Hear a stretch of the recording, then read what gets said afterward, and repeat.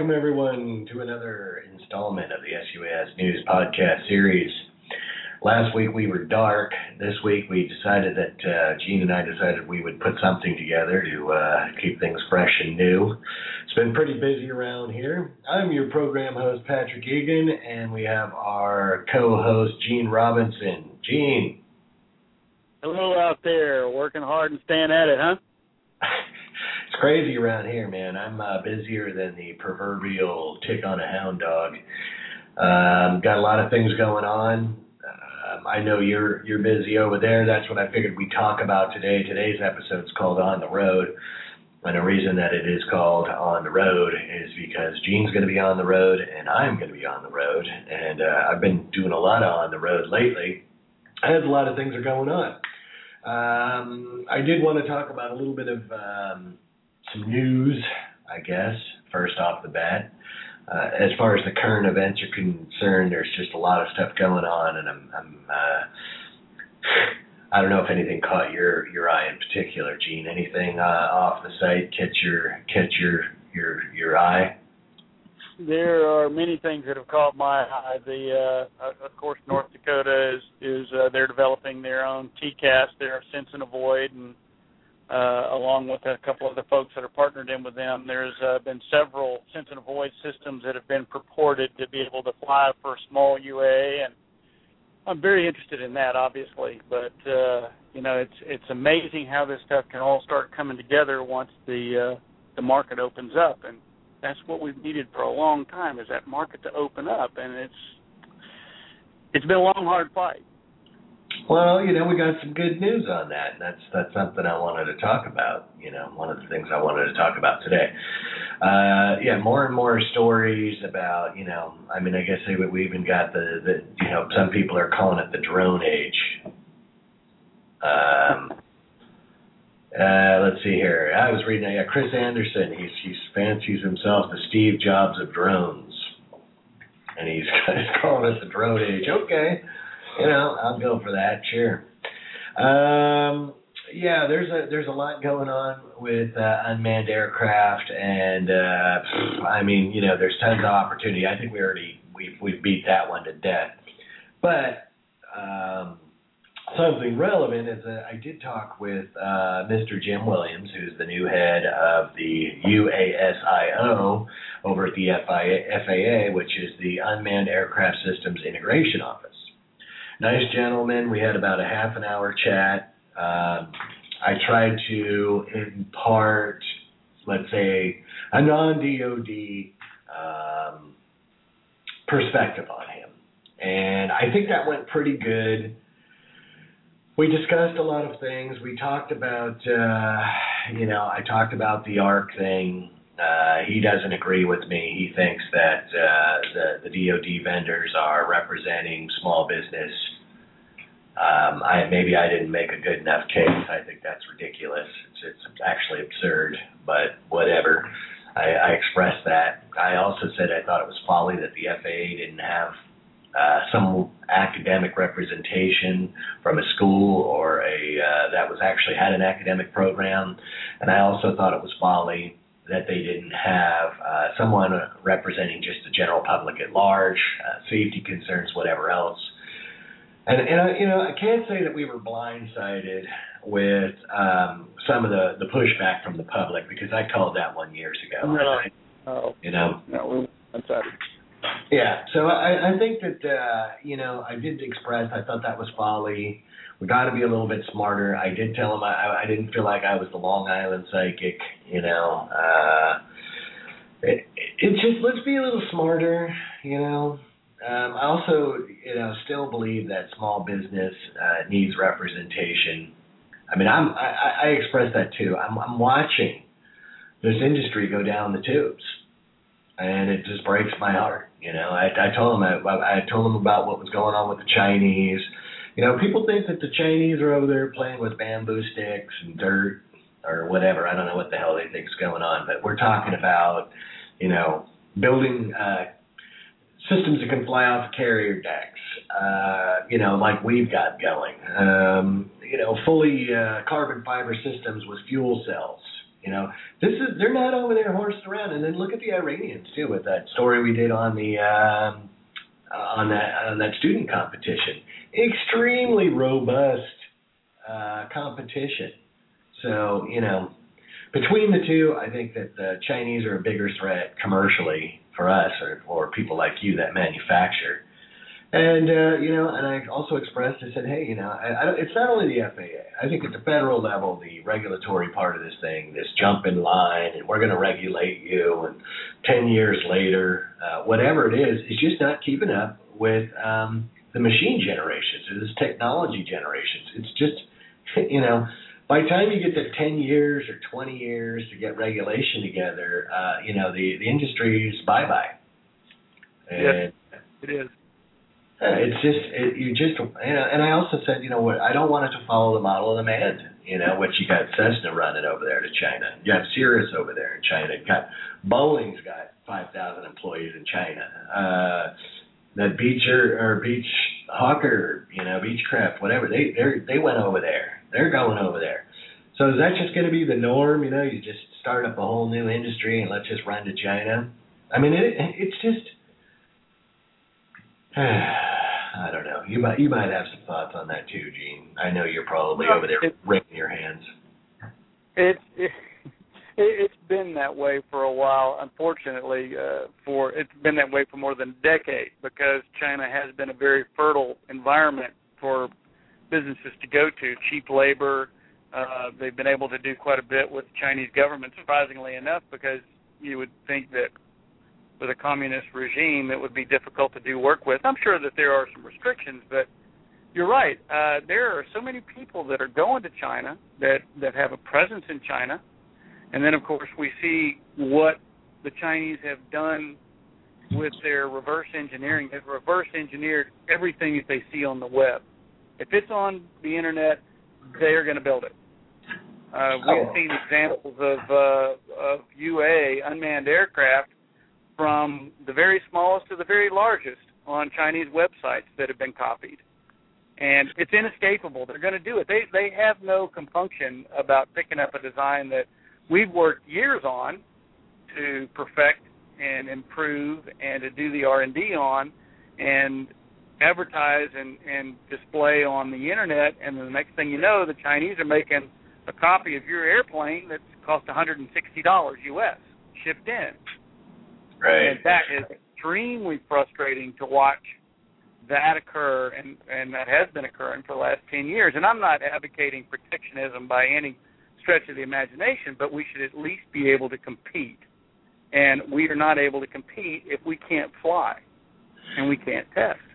Well, and I brought that up too, and I did express my displeasure. I did say, you know, it's a real hide chatter. Okay, we've had examples from Europe. I did say that too. I said this notion that the FAA is leading the way is it's absurd. You know, you got UK CAA, you got Canada, you got Australia, you got some mainland European countries. I just told them, I said flat out, that is not what's happening. And when I hear that, and when I'm in Europe with my European counterparts, I mean, they look at me and they wonder what the hell's going on over there. Like somebody's, it doesn't even make any sense. And so I said, you know, I'm a little upset about that. And I'm also, you know, here's another one as a manufacturer that'll, you know, probably, you know, make your day. I'm being facetious, but the EU is giving these companies money. Hey, you want to develop a high-tech product? Here's some money. Go out there, and then what you do is you go to America and you start selling it, or like, you know, Gatewing did. You know, hey, thanks. The government gave me a bunch of money to perfect my program and my product and the manuals and all the rest of it. Hey, let me go sell it to Trimble. You know, or there's some other examples, and I'm not singling them out. Good on them. You know, they made it work.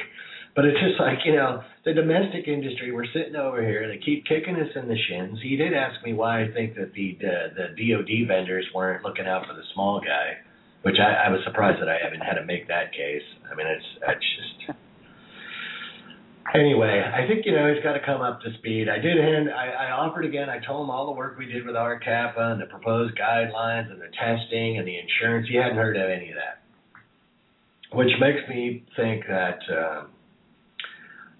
it's unfortunate. You'd think the guy'd get a debrief. Hey, here's the history of this process. And I'm a little concerned that we're starting over.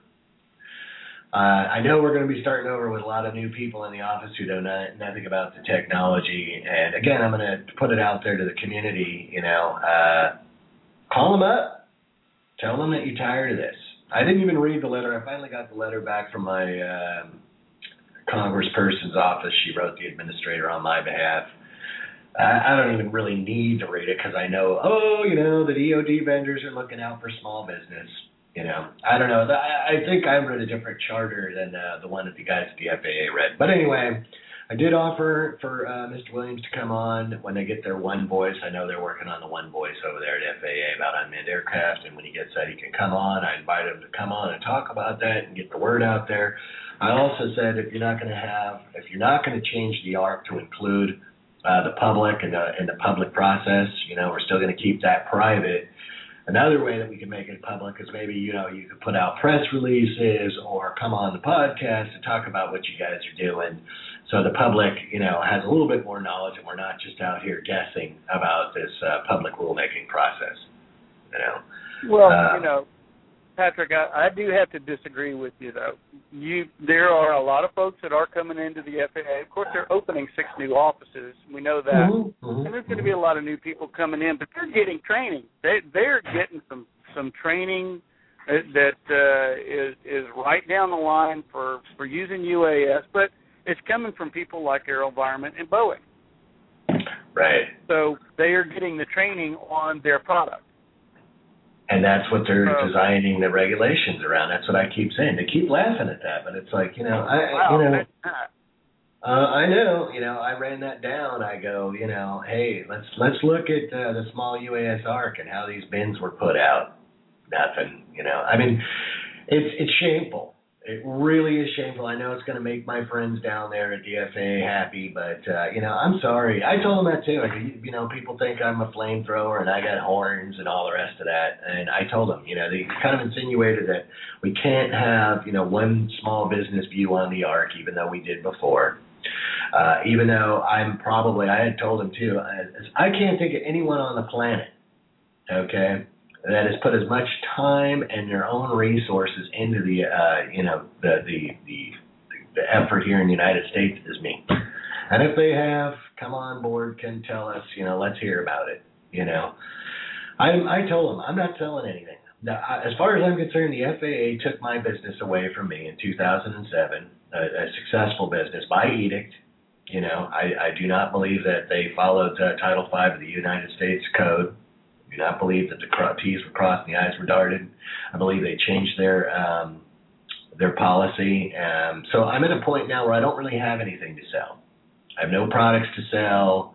Only thing I'm interested in, and I try to impart this upon him, is a segment of this industry that is geared towards success of small business and the academic success of this technology that I feel is more transformative than the green technology right now, because the technology exists to put this stuff into use, which will help feed a hungry world, will help mankind, will help find lost children, will count fish, erosion. I mean, it just, we talk about that all the time. It makes me we go on ad nauseum about what types of uses there are for it. But we're just sitting here. This could be like fueling the economy. I'm going to do, and that's going to lead into the next deal. I'm going to the Southwest Economic Forum, and I'm going to talk about that. What's his name, Huerta, the acting administrator, got up there and was saying, GA contributes, $1 trillion, and, there's all these jobs, and I'm looking for the quote right now, but, how much of that is going to be unmanned in the future? How much of that is going to be unmanned? Exactly. It will be if it's allowed. Exactly. And you know what? And it's like one other thing I heard, about the UA going into the airplane and the industry being over. That was a little bit of a warning bell for me because I don't believe that anymore. I believe that back in 2005 and 2006, but that's done. There's going to be an accident. I'm telling you right now. Anybody who thinks that there's not going to be an accident involving unmanned aircraft and a loss of life is naive. It's going to happen.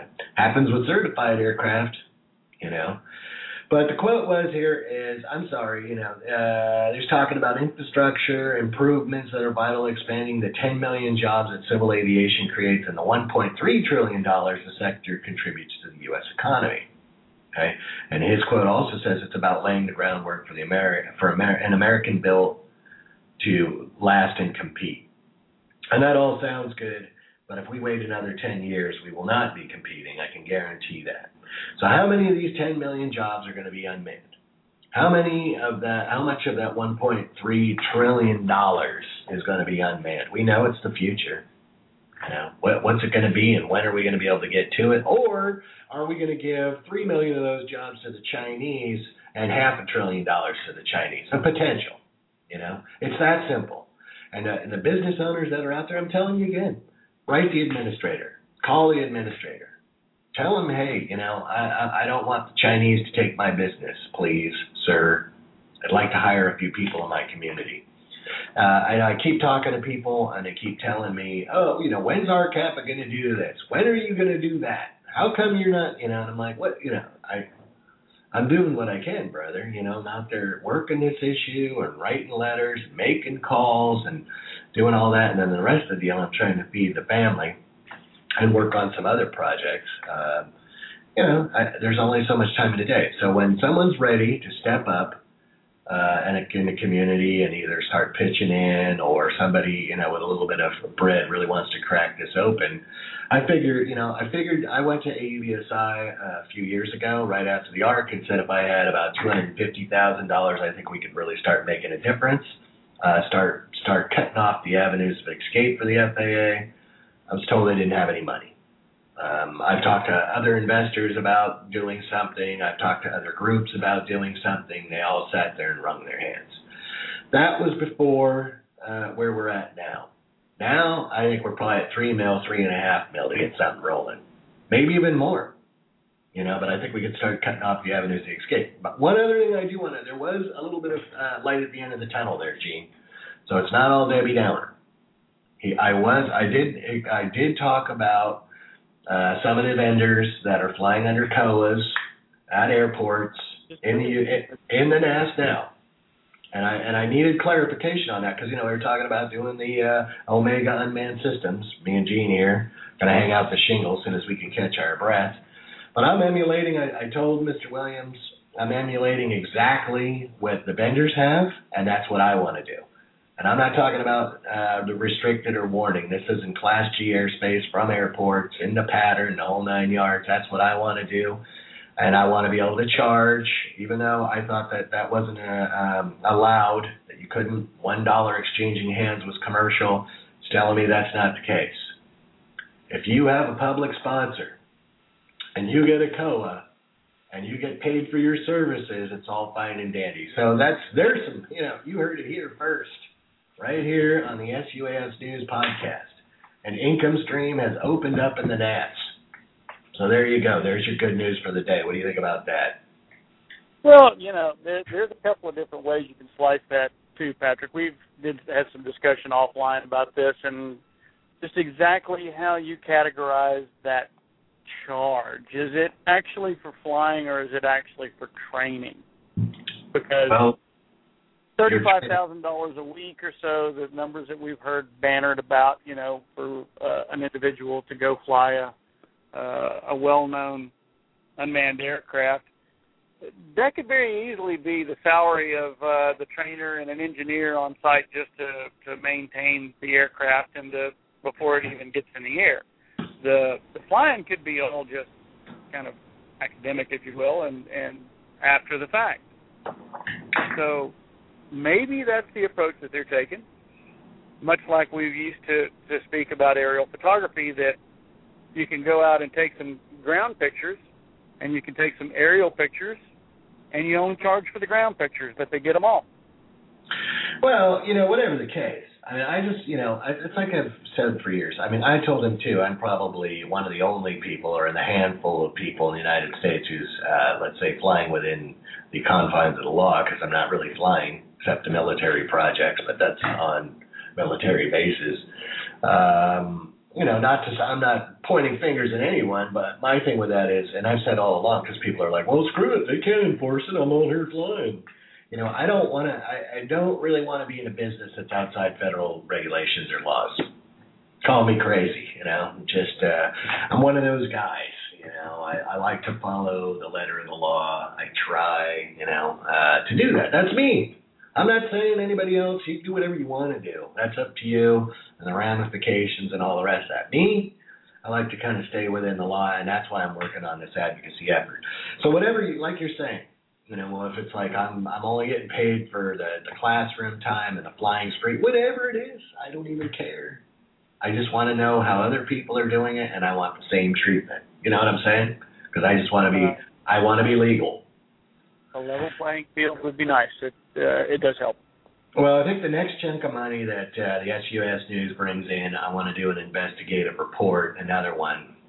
And I'm going to go and I'm going to find who's got COAs and how it works, the mechanics of it, and how they're charging, and how the FAA has been blessing this.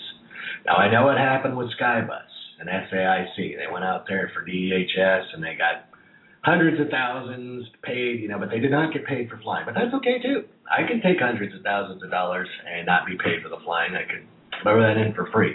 Whatever the case, I want to find out exactly what they are, and I'm sure that the FAA has to have it written down what the criteria is. I mean, it can't be arbitrary and capricious. We can't go, oh, okay, well, this vendor gets that, and this vendor gets that, but, Joe Bag of Donuts over here gets nothing. I mean, It can't be that way. I mean, that's arbitrary and capricious. You can't operate. That's not laws. That's tyranny. So whatever their formula is, so they can take, the $40,000 a person for training, or the hundreds of thousands of dollars for demos. I mean, I don't know. When you go do demos, I mean, most people I talk to, it's like, I can't do any more free demos. They're killing me. Well, you don't have to. You can get paid for that. We just got to figure out, I mean, I already kind of know some of it, but I mean, we got to really drill that down, because I don't want to be operating outside the law. That's just me. But the other thing I wanted to talk about, and it's a short show today, and we're down here at 7 minutes, is I wanted to talk about what you're off to do in D.C. So please, Gene, could you enlighten the listening audience as to what you're doing next week, buddy?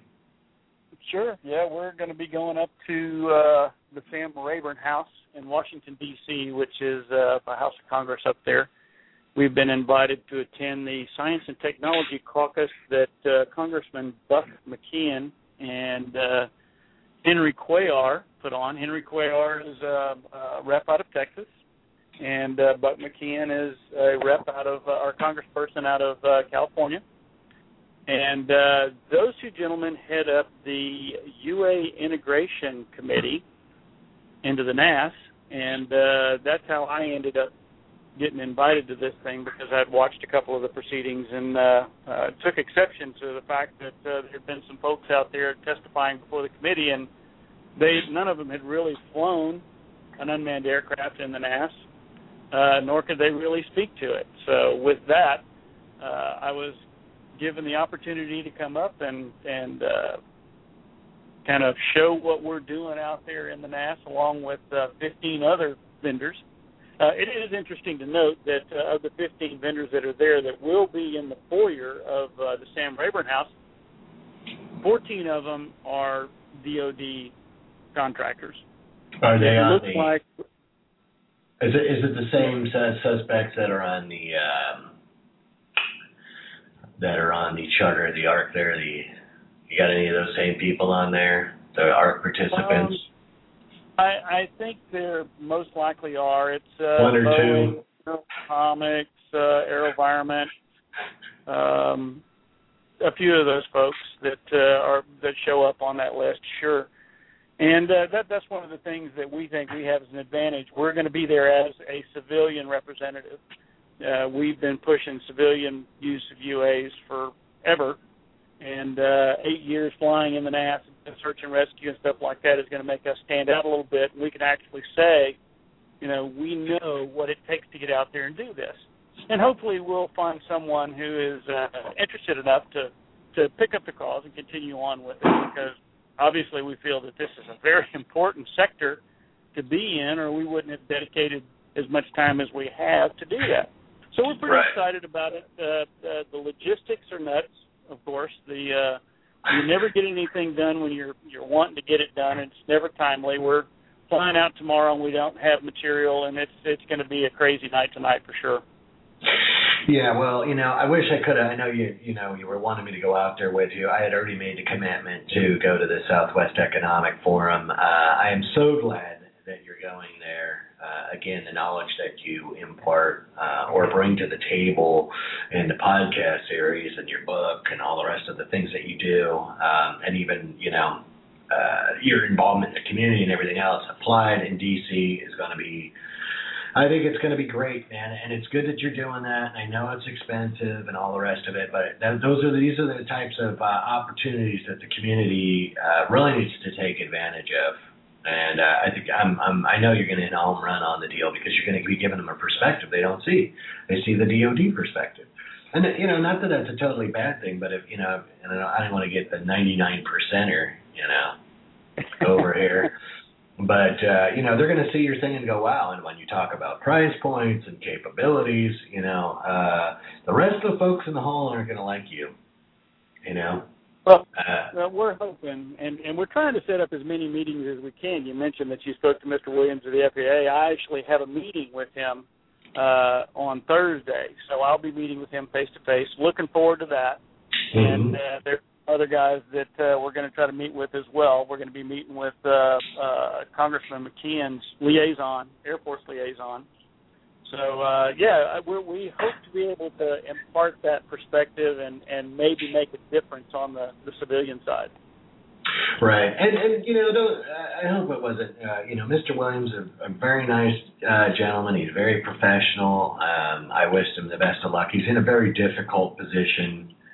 I think it's going to take, it's going to be very difficult, for him to maneuver in that position. I wish him the best of luck. I think he at least we've got somebody who cares, and I feel like we got a doer. So don't think that I was putting him down. I just there's some of the things I gleaned. I think you'll have a good conversation with him. I did, like I said, I offered, hey, any help we can give. If you're interested in seeing any information or data or empirical knowledge, we're here to help. And I hope that you reinforce that message. I'm sure you will. And what's your meeting with him? Certainly plan on it. Yeah, well, that's, we have to, it is a two-way street. And I do think that, if we're out here and we offer to work with people, like I said, I'm willing to, do extra work, work for free, whatever else. I get a little, let's say, frustrated with busy work, but what are you going to do? We'll have to see. The other thing I wanted to talk about, our last guest, Mr. DeFore, excellent guest. Thanks again for bringing him on, Gene. That was an excellent conversation. I'd like to sit down and have an adult beverage with Mr. DeFore. And I was wondering if that dog catcher position was sworn. If things go on like this for much longer, I might take it, And then next week we got Ted Wears-Banowski on. Ted works for AeroVironment, but he's going to come on and talk about, he's the chairperson too for ASTM F-38.